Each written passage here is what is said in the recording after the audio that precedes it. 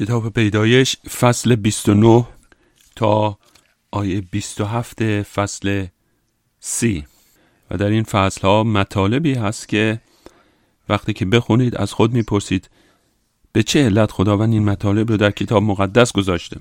بیاد داشته باشید خداوند ما عیسی مسیح گفت که همه این مطالب راجع به اوست و حتی وقتی که راجع به مشکلات در خانواده میخونیم، در مورد ازدواجی که بد هست با چند نفره، همه این مطالب به شکل اشاره داره به خداوند ما عیسی مسیح. در هر صورت کتاب پیدایش فصل 29 چنین آغاز میشه. آیه اول: پس یعقوب سفر خیش را پی گرفت و به سرزمین مردمان مشرق رسید و چون نگریست چاهی در صحرا دید که 3 گله گوسفند نزدیک آن خوابیده بودند، زیرا از آن چاه به گله ها آب میدادند. سنگی که بر دهانه چاه بود بزرگ بود. چون همه گله ها در آنجا فراهم می آمدند، سنگ را از دهانه چاه می غلطانیدند و گله را آب می دادند. سپس سنگ را به جای خود بر دهانه چاه باز می نهادند. یعقوب از چوپانان پرسید: ای برادرانم، شما از کجایید؟ پاسخ دادند: از حرانیم. با آنان گفت: آیا لابان نوه ناهور را می شناسید؟ پاسخ دادند: آری، او را می شناسیم. یعقوب از آنان پرسید: آیا سلامت است؟ گفتند: آری، سلامت است و اینک دخترش راحیل نیز با گله می آید. یعقوب گفت: روز هنوز باقی است و زمان جمع کردن دام ها نیست. گله را آب دهید و رفته آنها را بچرانید. اما آنها پاسخ دادند: تا همه گله ها گرد نیایند و سنگ از دهانه چاه غلطانیده نشود نمی توانیم. آنگاه گله را آب خواهیم داد. هنوز با ایشان سخن می گفت که راحیل با گله پدرش آمد، زیرا که چوپان بود. چون یعقوب راحیل دختر دایی خود لابان و گله دایی خود را دید، پیش رفت و سنگ را از دهانه چاه غلطانید و گله دایی خیش را آب داد. آنگاه یعقوب راحیل را بوسید و به صدای بلند گریست. و یعقوب به راحیل گفت که او خویشاوند پدرش و پسر ربکاست. پس راحیل دوان دوان رفته پدر را خبر داد. چون لابان خبر آمدن خواهرزاده اش یعقوب را شنید، در حال به استقبال او شتافت، او را در آغوش گرفته بوسید و به خانه خیش برد. یعقوب همه این امور را به لابان باز گفت. آنگاه لابان به او گفت: تو به راستی از گوشت و خون منیم. پس از آن که یعقوب 1 ماه نزد لابان به سر برده بود، لابان به او گفت: آیا چون خویش منی باید به رایگان خدمتم کنی؟ به من بگو چه مزدی می‌خواهی؟ و اما لابان را 2 دختر بود. دختر بزرگتر لیه نام داشت، دختر کوچکتر راحیل. چشمان لیه کم فروغ بود، ولی راحیل خوش اندام و زیباروی بود. یعقوب دلباخته راحیل بود. پس گفت: برای دختر کوچکت راحیل 7 سال تو را خدمت خواهم کرد. لابان گفت: بهتر است او را به تو دهم تا به مردی دیگر نزد من بمان. پس یعقوب برای رسیدن به راحیل 7 سال خدمت کرد، ولی به سبب عشقی که به راحیل داشت در نظرش چند روز بیشتر ننمود. آنگاه یعقوب به لابان گفت: همسرم را به من بده تا به او درآیم، زیرا زمان خدمتم به سر آمده است. پس لابان همه مردم آنجا را گرد آورد و ضیافتی بپا کرد. اما چون شب شد، دخترش لیه را برگرفته نزد یعقوب برد و یعقوب به وی درآمد. و لابان کنیزش زلفه را به دخترش لیه به کنیزی داد. چون صبح شد، یعقوب دید که هان لیه است. پس به لابان گفت: این چیز که بر من روا داشتی، مگر من برای راحیل تو را خدمت نکردم؟ چرا فریبم دادی؟ لابان پاسخ داد: در ولایت ما رسم نیست که دختر کوچکتر را پیش از دختر نخستین شوهر دهیم. هفته عروسی این دختر را تمام کن، آنگاه دختر کوچکتر را نیز در برابر 7 سال دیگر که خدمت کنی به تو خواهیم داد. یعقوب این را انجام داد و هفته لیه را تمام کرد. آنگاه لابان دخترش راحیل را نیز به همسری او داد. لابان کنیز خود بلهه را به دخترش راحیل به کنیزی داد. یعقوب به راحیل نیز درآمد و راحیل را بیشتر از لیه دوست می داشت و 7 سال دیگر نیز لابان را خدمت کرد. چون خداوند دید که لیه محبوب نیست، رحم او را گشود، ولی راحیل نازا ماند.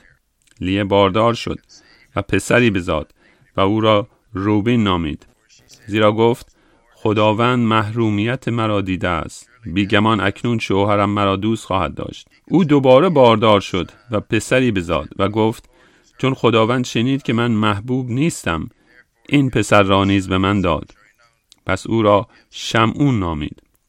و باز باردار شد و پسری بزاد و گفت این بار شوهرم به من خواهد پیوست، زیرا 3 پسر برایش زادم. پس او را لاوی نامید.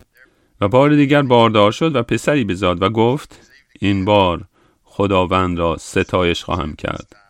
پس او را یهودا نامید. آنگاه از زادن باز ایستاد. فصل 30 آیه اول. و اما راحیل چون دید که برای یعقوب فرزندی نیاورد، بر خواهرش حسد برد. پس به یعقوب گفت به من فرزندان بده وگرنه خواهم مرد.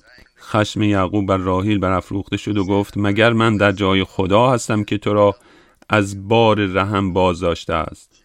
آنگاه راحیل گفت اینک کنیز من بلهه، به او درآی تا بر زانوان من بزاید و به واسطه او من نیز صاحب فرزندان گردم. پس کنیز خود بلهه را به یعقوب به زنی داد و یعقوب به او درآمد و بلهه باردار گردید و پسری برای یعقوب بزاد. آنگاه راحیل گفت خدا مرا دادرسی کرده است، او صدایم را شنیده و پسری به من بخشیده است. از این رو آن پسر را دان نامید. بلهه کنیز راحیل بار دیگر باردار شد و دومین پسر را برای یعقوب بزاد. آنگاه راحیل گفت با کشتی های سخت با خواهرم کشتی گرفتم و پیروز گشتم. پس آن پسر را نفتالی نامید. اما لیه چون دید که از زادن باز ایستاده، کنیزش زلفه را برگرفته او را به یعقوب به زنی داد. زلفه کنیز لیه پسری برای یعقوب بزاد. آنگاه لیه گفت چه خوش اقبالی. پس آن پسر را جاد نامید. زلفه کنیز لیه دومین پسر را برای یعقوب بزاد. آنگاه لیه گفت چه خوشبختم، زنان مرا خوشبخت خواهند خواند. پس آن پسر را اشیر نامید. به هنگام درو گندم روبین رفت و مهر گیاه را در صحرا یافت و آنها را نزد مادرش لیه برد. راحیل به لیه گفت تمنا دارم از مهر گیاه پسرت به من بده. اما لیه به راحیل گفت آیا کافی نیست که شوهرم را از من گرفتی؟ اکنون می‌خواهی مهر گیاه پسرم را نیز بگیری؟ راحیل گفت در برابر مهر گیاه پسرت یعقوب امشب با تو هم بستر شود. شامگاهان هنگامی که یعقوب از صحرا بازگشت، لیه به استقبال او بیرون رفت و گفت به من درآی، زیرا تو را با مهر گیاه پسرم اجیر کردم. پس آن شب یعقوب با وی هم بستر شد. خدا لیه را اجابت کرد و او باردار شد و پسر پنجمی برای یعقوب بزاد. آنگاه لیه گفت خدا مرا مزد داده است، زیرا من کنیز خود را به شوهرم دادم. پس آن پسر را یساکار نامید. لیه بار دیگر باردار شد و 6مین پسر را برای یعقوب بزاد.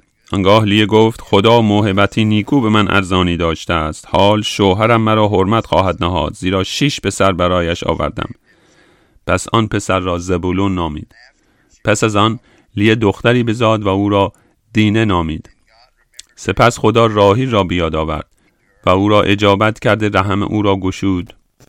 راحیل باردار شد و پسری بزاد و گفت خدا ننگ از من برگرفته است و او را یوسف نامید و گفت باشد که خداوند پسری دیگر بر من بیفزاید. چون راحیل یوسف را بزاد، یعقوب به لابان گفت مرا مرخص کن تا به مکان و سرزمین خود بازگردم.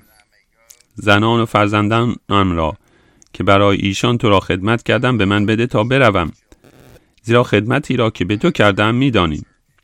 ولی لابان به او گفت کاش که نظر لطف بر من افکنی، زیرا با فال گرفتن دریافتم که خداوند مرا به خاطر تو برکت داده است. این بود آیات این 2 فصل که مطالعه کردیم.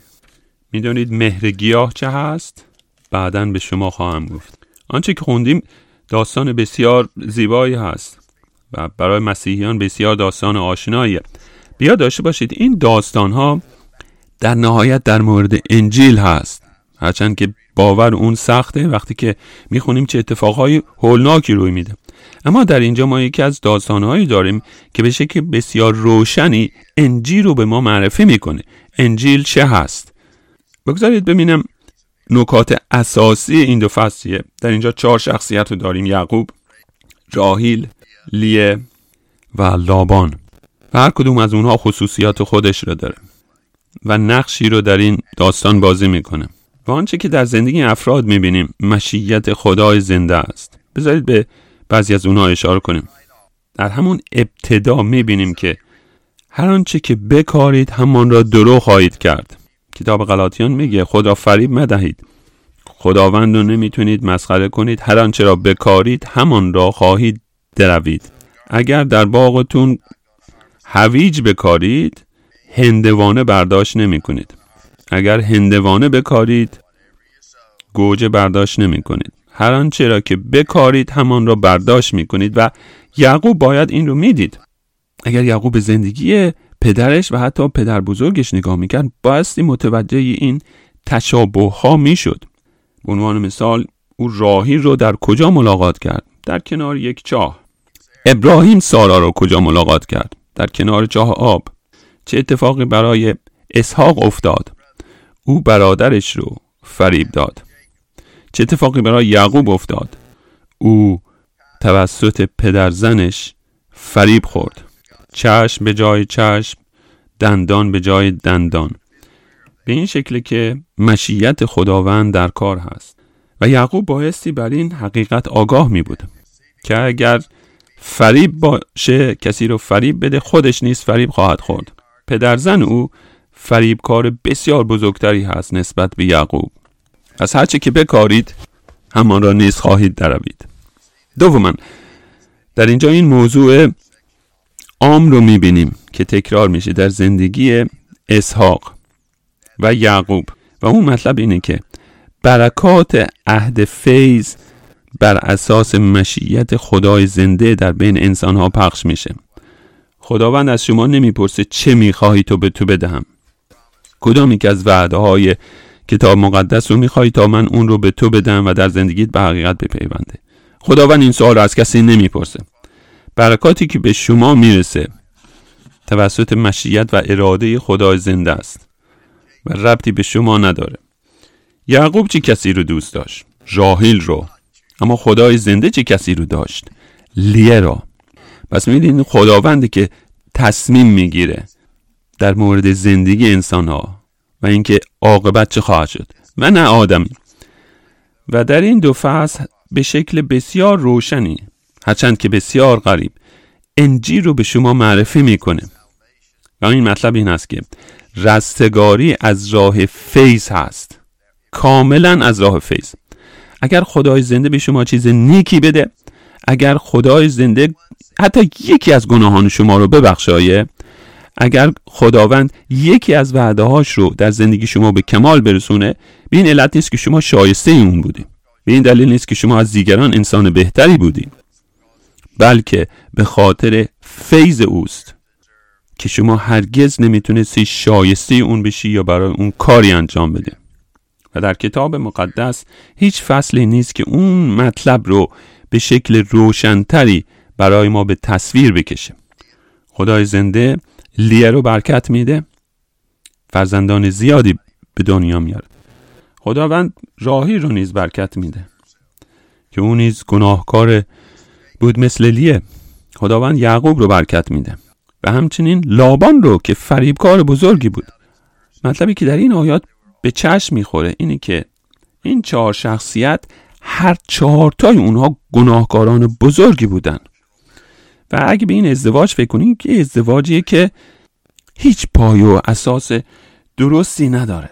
یعقوب با چند زن ازدواج کرده، زنای با مهارم کرده، اما از طریق همین خانواده و از نسل اونهاست که نجات دهنده جان به این جان خواهد اومد.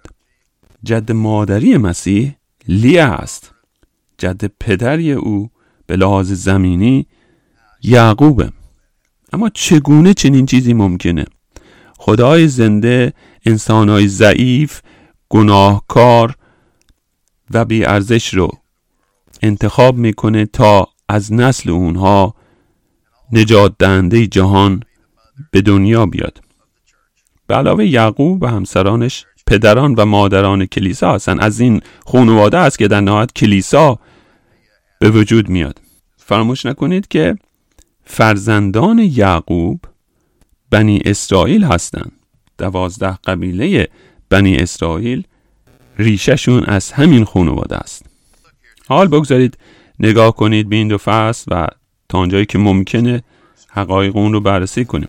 آیات اولیه ربط داره به دیدار یعقوب و آن چوپان‌ها که اومدن تا گله رو آب بدن و در اینجا چند آیه است که صحبت میکنه که یعقوب به کنار چاه رسید و بر دهانه چاه سنگ بزرگی بود و زمان آب دادن گوسفندان نبود و غیره.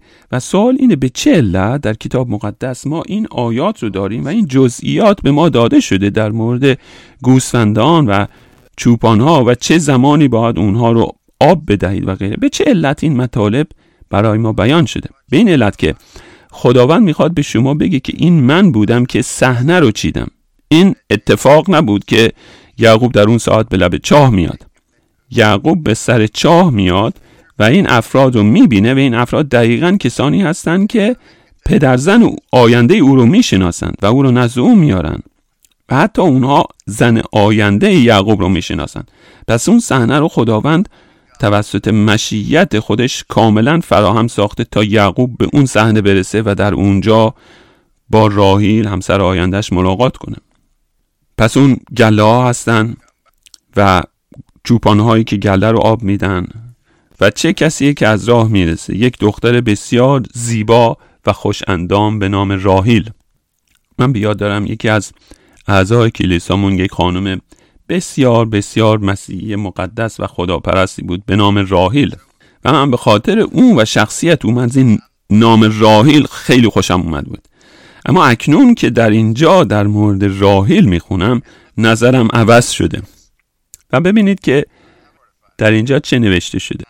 در آیه 9 چنین میخونیم: وقتی که یعقوب با اون چوپانها صحبت میکنه، راحیل با گله پدرش آمد زیرا که چوپان بود. چون یعقوب راحیل دختر دایی خود لابان و گله دایی خود را دید، پیش رفت، سنگ را از دهانه چاه غلطانید، گله دایی خیش را آب داد. آنگاه یعقوب راحیل را بوسید و به صدای بلند گریست و یا میشه ترجمه کرد با صدای بلند شروع کرد به آواز خواندن، سرود خواندن و یا گریستن. برای یعقوب این موضوع بسیار مهمه. اکنون در اونجا دختری میبینه که آرزوش او رو ببینه، دختری که براش دعا میکرد تا ببینه، دختری که بسیار زیباست و همچنین بسیار خوشندام، چون این دختری در زندگیش ندیده و حتی نمیتونه مقاومت کنه. میره و دختر داییش رو میبوسه و شروع میکنه به گریستن، زیرا این لحظه شاد زندگیش هست. و این چه ربطی به ما داره؟ دوستان عزیز، مراقب باشید چه کسی رو میبوسید. بسیار مراقب باشید که چه کسی رو میبوسید، زیرا تأثیر اون ممکنه روی زندگی شما کاملا مخرب باشه. بوسیدن یک دختر یک موضوع کوچکی نیست. شما صرفاً کسی رو با لبهای خود نمیبوسید. وقتی که او رو میبوسید در عین حال دل شما نیز در کار هست. شما چیزی رو از وجود خودتون به او میبخشید که تأثیر اون روی مابقی زندگی شما خواهد بود. یعقوب دختر داییش رو میبینه و او رو میبوسه. یعقوب همیشه به دنبال احساساتشه و عمل میکنه. کسیه که وقتی کاری رو انجام میده صرفاً این نیست که اون کار درست باشه، بلکه اون چیزی که دلش میخواد انجام بده. این مطلب رو ما مرتب در این فصل ها میبینیم و این همیشه باعث مشکلاتی در زندگی میشه برای یعقوب. دوستان عزیز، اگر شما از احساسات و دلتون پیروی کنید و کاری رو بر اساس اون انجام بدید همیشه شما رو به مشکلی خواهد انداخت. شکی نداشته باشید. زیرا در وهله اول خداوند از این ناخشنوده. زیرا اگر از پی احساسات خود روانه بشید، در واقع میگید من از خداوند عیسی مسیح پیروی نمی کنم، من میخوام اون احساس خودم رو دنبال کنم. امروز اگر حالم خوب باشه به کلیسا میرم، اگر حالش رو نداشته باشم نمیرم. زیرا همش بستگی داره به احساس من، چه احساسی دارم. اگر اجازه بدید احساسات شما هادی شما در زندگی باشن و تصمیم بگیرن که چه کاری رو انجام بدید و یا انجام ندید، بدون شک به مشکل میافتید. زیرا شما احساسات خود را خدا و پادشاه زندگی خود میسازید. در هر صورت یعقوب با راحیل دیدار میکنه و راحیل نیز هیجان زده شده و به سرعت میره و خبر رو به پدرش میده. هر چرا که روی داده در کنار چاه آب به لابان میگه. آیه 13 چون لابان خبر آمدن خواهرزاده‌اش یعقوب را شنید، در حال به استقبال او شتافت. او را در آغوش گرفته بوسید و به خانه خیش برد. یعقوب همه این امور را به لابان باز گفت. آنگاه لابان به او گفت تو به راستی از گوشت و خون منی. یعقوب 1 ماه در اون خونه میمونه و بعد لابان به او میگه ما فامیل هستیم. و یعقوب میگه بله من پسر خواهر تو هستم و من میخوام با دختر داییم ازدواج کنم. و این ازدواج در آیین یهود ممنوع هست. البته با نسل دوم میشه ازدواج کرد، اما کتاب لاویان میگه که ازدواج با فرزندان خواهر پدر یا برادر پدر یا خواهر مادر ممنوع هست و این زنا با محارم محسوب میشه در آیین یهود و در کلام خدای زنده در کتاب‌های موسی. اما لابان میگه تو باید بهت مزدی بدم. یعقوب میگه بله مزد من رو بده، من راحیل رو میخوام راحیل همسر من باشه. ببینید لابان چه کاری رو انجام میده. او بسیار فریبکاره و حتی یعقوب رو فریب میده. آیه 15 لابان به او گفت آیا چون خیش منی باید به رایگان خدمتم کنی؟ به من بگو چه مزدی میخواهی. اما لابان را 2 دختر بود. دختر بزرگتر لیه نام داشت، دختر کوچک راحیل. چشمان لیه کم فروغ بود، یعنی بدین معنا که چندان جذاب و زیباروی نبود مثل راحیل. اما راحیل هم خوش اندام بود و هم زیباروی. اما لیه هیچ جذابیت فیزیکی نداشت. یعقوب دلباخته راحیل بود. پس گفت برای دختر کوچکت راحیل 7 سال تو را خدمت خواهم کرد. یعنی من تو رو 7 سال خدمت میکنم و در قبال اون دخترت راحیل رو به من بده. لابان گفت بهتر او را به تو بدهم تا به مردی دیگر. آیه 20 پس یعقوب برای رسیدن به راحیل 7 سال خدمت کرد، ولی به سبب عشقی که به راحیل داشت در نظرش چند روزی بیشتر ننمود. او واقعا راحیل رو دوست داشت، دختری که بسیار زیباروی بود. البته هیچ ایرادی نداره شما اگر عاشق دختری باشید و زیباروی باشه و بخواید با او ازدواج کنید. اما اگر اینها خصوصیاتی باشه که شما به دنبالش هستید، شما علیه خدای زنده گناه ورزیدید. زیرا کتاب مقدس به ما میگه که این زیبایی روی چیز باطل و بیهوده ای است، اما زنی که خدای زنده رو دوست داره، یک زن مسیحی، ما بایستی با چنین زنی ازدواج کنیم. اما اگر شما یک زن زیبا و خوشروی رو پیدا کردید، ابتدا دریابید که آیا واقعا یک مسیحیه، آیا خداوند عیسی مسیح رو دوست داره و به خاطر محبتش به مسیح با او ازدواج کنید، نه به خاطر زیبایی اندام و یا زیبایی رویش. بذارید داستانی رو براتون تعریف کنم. در کلیسای قبلی که بودم چند تا جوون ایماندار بودن که میخواستن با یک دختر مسیحی ازدواج کنن و فکر میکردن همسران آینده اونها باید بسیار زیبارو باشه. اما جوانهایی بودن که بسیار خجالتی بودن. در هر صورت در اون شهر یک رستورانی بود که در اونجا یک خانم خدمتکاری بود که ایتالیایی بود و مسیحی واقعی و من با خودم گفتم که این اعضای کلیسا رو دعوت میکنم به اون رستوران تا یک ذره به اونا کمک کنم، اونا رو معرفی کنم به این دختر زیبای مسیحی. که در اون رستوران کار میکرد.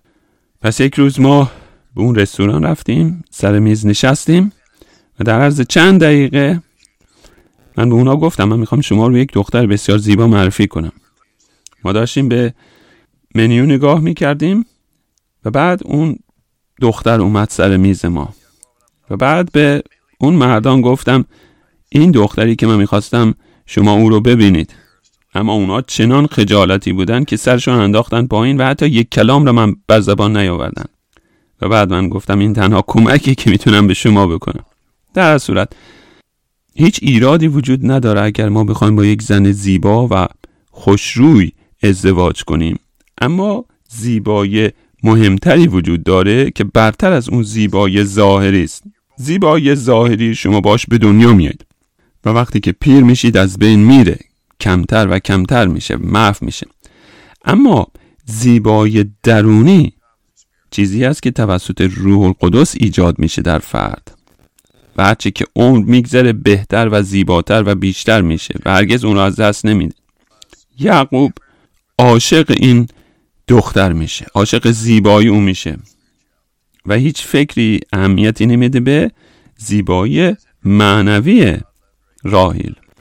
یعقوب راحیل رو دوست داره اما خدای زنده لیا رو. بگذارید ادامه بدیم.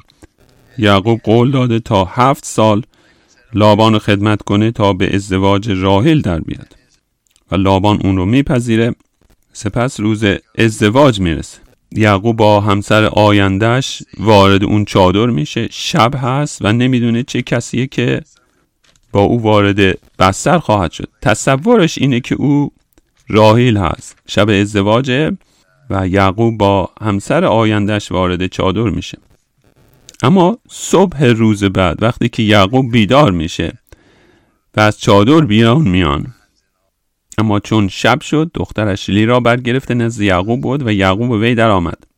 چون صبح شد یعقوب دید که هان لیا است. او دریافت که با اون خواهر زشت راحیل ازدواج کرده.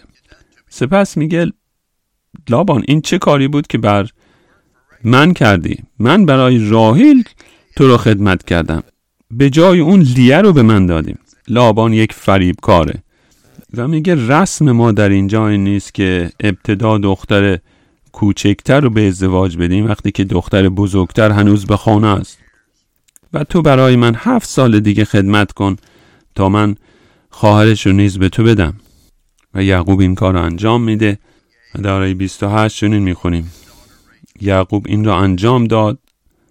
آنگاه لابان دخترش راحیل را نیز به همسر وی داد. به علاوه لابان کنیز راحیل رو یعنی بلهه رو به راحیل میده و زلفه کنیز لیا رو نیز به وی میده. اما آیه 30 یعقوب به راحیل در آمد و راحیل را بیشتر از لیا دوست می داشت و این ابتدای یک ازدواجی هست که در اون یک مرد با چند زن ازدواج کرده و این کار در کتاب مقدس ممنوعه، هرچند که وقتی که این گناه روی میده مکتوب شده، اما از دید خداوند یک مرد با یک زن ازدواج میکنه. وقتی که یک مرد با چند زن ازدواج میکنه این ابتدای آشوب، درگیری، حسد و نزاع در خانواده است. او راحیل رو دوست داره و نه لیا رو.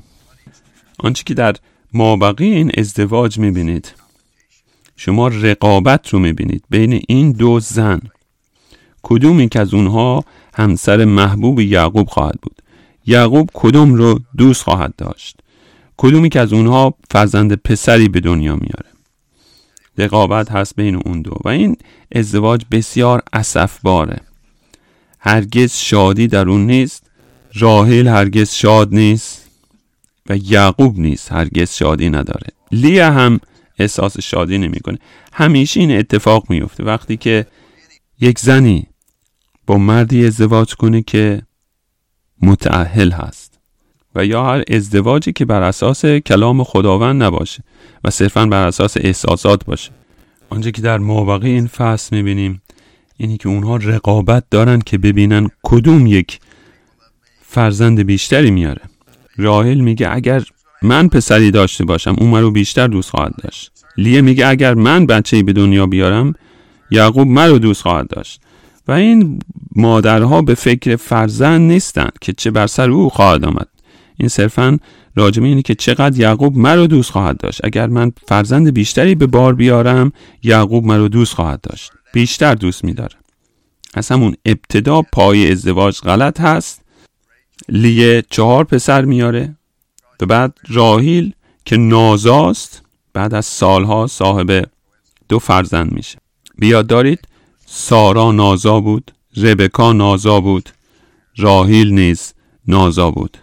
همه این زنها که بایستی در آینده مسیحا از نسل اونها به دنیا بیاد در ابتدا نازا بودند، زیرا آینده کلیسا بستگی به این نداره که آدمی چه توانایی داره و میتونه چه چیزی رو تولید کنه، بلکه این کاملا بستگی داره به مشیت خدای زنده. پس این زنها نازا هستند، توانایی در اونها نیست، بلکه بستگی داره کاملا به مشیت خدای زنده. این زنها تونستن صاحب فرزند بشن زیرا خداوند رحم اونها رو گشوند. این کاری بود که خداوند انجام داد و نه به خاطر توانایی اون زنها. آیه 31 چون خداوند دید که لیه محبوب نیست رحم او را گشود، ولی راهیل نازا ماند. علت این که لیا باردار شد این بود که خداوند رحم او را گشود. لیه باردار شد، پسری بزاد و او را روبین نامید، زیرا گفت خداوند محرومیت مرا دیده است، بیگمان اکنون شوهرم مرا دوست خواهد داشت. او دوباره باردار شد و پسری بزاد و گفت چون خداوند شنید که من محبوب نیستم این پسر را نیز به من داد، پس او را شمعون نامید. و باز باردار شد و پسری بزاد و گفت این بار شوهرم به من خواهد پیوست، زیرا 3 پسر برایش زادم، پس او را لاوی نامید. و بار دیگر باردار شد و پسری بزاد و گفت این بار خداوند را ستایش خواهم کرد، پس او را یهودا نامید. آنگاه از زادن باز ایستاد. می‌دونید وقتی که این آیات رو میخونیم میبینیم هرچند که لیه یک گناهکار هست، هرچند که در اینجا گناه بزرگی رو مرتکب شده، اما ایماندار هست. لیه یک زن ایمانداره و یک زن شریر نیست. به عنوان یک ایماندار او گناه میکنه. اما وقتی که به اسم این پسرها نگاه کنیم و به واژه عبرانی و معنای اون، روبین، شمعون، لاوی و یهودا، در واژه عبرانی همه اونها اگر اونها رو ترجمه کنیم در زبان عبرانی یک معنایی داره که اشاره داره و ربط داره به کاری که یهوه برای او انجام داد. و این نشون میده که لیه یک زن ایماندار هست. دقت کنید که لاوی نیز از نسل لیه است. نقش لاوی چه بود؟ در آینده لاوی ها کاهنین هستند، یعنی کسانی که بین قوم خداوند و خداوند ایستادند و اونها قوم رو به خداوند معرفی میکنن. لاویان. به علاوه لیه یهودا رو به دنیا میاره. یهودا در نهایت جد چه کسی هست؟ جد عیسی مسیح. پس در اینجا ما به کسی نگاه میکنیم که جد مادری نجات دهنده جهان هست. میبینید خدای زنده در مشیت خودش کاملا آزاده و حاکمیت او مطلق هست. خداوند راهی رو بر نگزید بلکه لیه رو برگزید تا جد مادری مسیحای موعود باشه. فصل 30 آیه 1 و اما راهیل چون دید که برای یعقوب فرزندی نیاورد بر خواهرش حسد برد و به یعقوب گفت به من فرزندان بده وگرنه خواهم مرد. خشم یعقوب بر راهیل افروخته شد و گفت مگر من در جای خدا هستم که تو را از بار رحم باز داشته است. یعقوب حقیقت رو میگه این کار من نیست بتونم به تو فرزندی بدم، بلکه این کار خدای زنده است. اگه صاحب فرزند نمیشی تقصیر من نیست، این خدای زنده است که تو رو نازا گذارده. میبینیم که راهیل از حسادت داره کور میشه. یعقوب عصبانی به خاطر راحیل و درخواستش. و بعد ببینید راحیل چه کاری رو انجام میده. آیه 3 به یعقوب چنین میگه: اینک کنیز من بلهه، به او درآی تا بر زانوان من بزاید، به واسطه او من نیز صاحب فرزندان گردم. پس کنیز خود بلهه را به یعقوب به زنی داد و یعقوب به او درآمد و بلهه باردار گردید و پسری برای یعقوب بزاد. این دقیقا همون کاری بود که سارا انجام داد وقتی که صاحب فرزند نمیشد و پیر شده بود و تصمیم گرفت تا خداوند رو کمک کنه و به ابراهیم کنیز خودش رو میده. و این یک ازدواج قانونی هست که رسم بود در اون زمان، هرچند که شریعت خداوند اجازه ازدواج یک مرد با بیش از یک زن رو نمیده. و در اینجا میبینیم که راحیل از سارا درس میگیره و میگه من صاحب فرزنده نمیشم، لذا بذار خداوند رو کمک کنم و من به شوهرم کنیز خودم رو میدم تا با او ازدواج کنه و صاحب فرزندی بشه و اون فرزند چون از کنیز منه فرزند من حساب میشه. بلهه باردار گردید، پسری برای یعقوب بزاد. آنگاه راحیل گفت خدا مرا دادرسی کرده است و بعد او را دان نامید. و تفاوت رو در اینجا میبینید وقتی که به اون نامهای فرزندان فکر میکنید. تمام فرزندانی که لیه نامید، اون پسران نامشون اشاره و ربطی داشت به نام یهوه و کاری که یهوه در زندگی او انجام داده بود. اما شیوهی که راحیل فرزندانش رو نامگذاری میکنه هیچ ربطی به یهوه نداره، بلکه اشاره داره به خود راحیل. آیه 6 آنگاه راحیل گفت خدا مرا دادرسی کرد، او صدایم را شنیده، پسری به من بخشیده. از این رو آن پسر را دان نامید. بلهه کنیز راحیل بار دیگر باردار شد و دومین پسر را برای یعقوب بزاید. آنگاه راحیل گفت به کشتی های سخت با خواهرم کشتی گرفتم و پیروز گشتم، پس او را نفتالی نامید. اما لیه چون دید که از زادن باز ایستاده، کنیزش زلفه را برگرفته او را به یعقوب به زنی داد. پس لیه هم وقتی که میبینه دیگه صاحب فرزند نمیشه همون کاری رو انجام میده که خواهرش انجام داد و از اون کنیز پسری به دنیا میاد برای یعقوب و او را جاد مینامه. زلفه کنیز لیه دومین پسر را برای یعقوب بزاد. لیه همچنان تعداد فرزندان بیشتری داره نسبت به راحیل. لیه گفت چه خوشبختم، زنان مرا خوشبخت خواهند خواند و آن پسر را آشیر نامید. رقابت در اینجا سخت‌تر و جدی‌تر میشه بین این دو خواهر. یک مرد با 4 زن ازدواج کرده، لیه، راحیل و آن دو کنیز. و از این ازدواجی که کاملا نامشروع هست به یک لحاظ، از این ازدواجی که یک مرد با 4 زن با 2 خواهر ازدواج کرده، با دختر دایش ازدواج کرده که کتاب مقدس اون رو زنای با محارم میخونه. چگونه از این خانواده‌ای که به این شکل به هم ریخته چیز خوبی در میاد؟ این اتفاق روی میده و از همین خاندانی که در نهایت مسیحای موعود به جهان میاد. به این علت که وقتی که گناه به فراوانی فیض نیز به فزونی خواهد بود و گناه و فساد آدمی هرگز نمیتونه مانع این بشه که خدای زنده اراده و هدف خودش رو به انجام برسونه. در امثال میخونیم که خشم یک شریر باعث خوشنودی خداوند میشه. خداوند اون رو تحسین نمیکنه، اون رو محکوم میکنه، اما از اون استفاده میکنه برای رسیدن به هدف خودش. این خانواده‌ای که در اون حسادت هست، در اون زنای با محارم هست، در اون ازدواجیه که ممنوع یک مرد با 4 زن ازدواج کرده، پر از حسادت و فریبه، اما مانع نمیشه تا خدای زنده از اون استفاده کنه و پسر یگانه مولودش رو به جهان بیاره.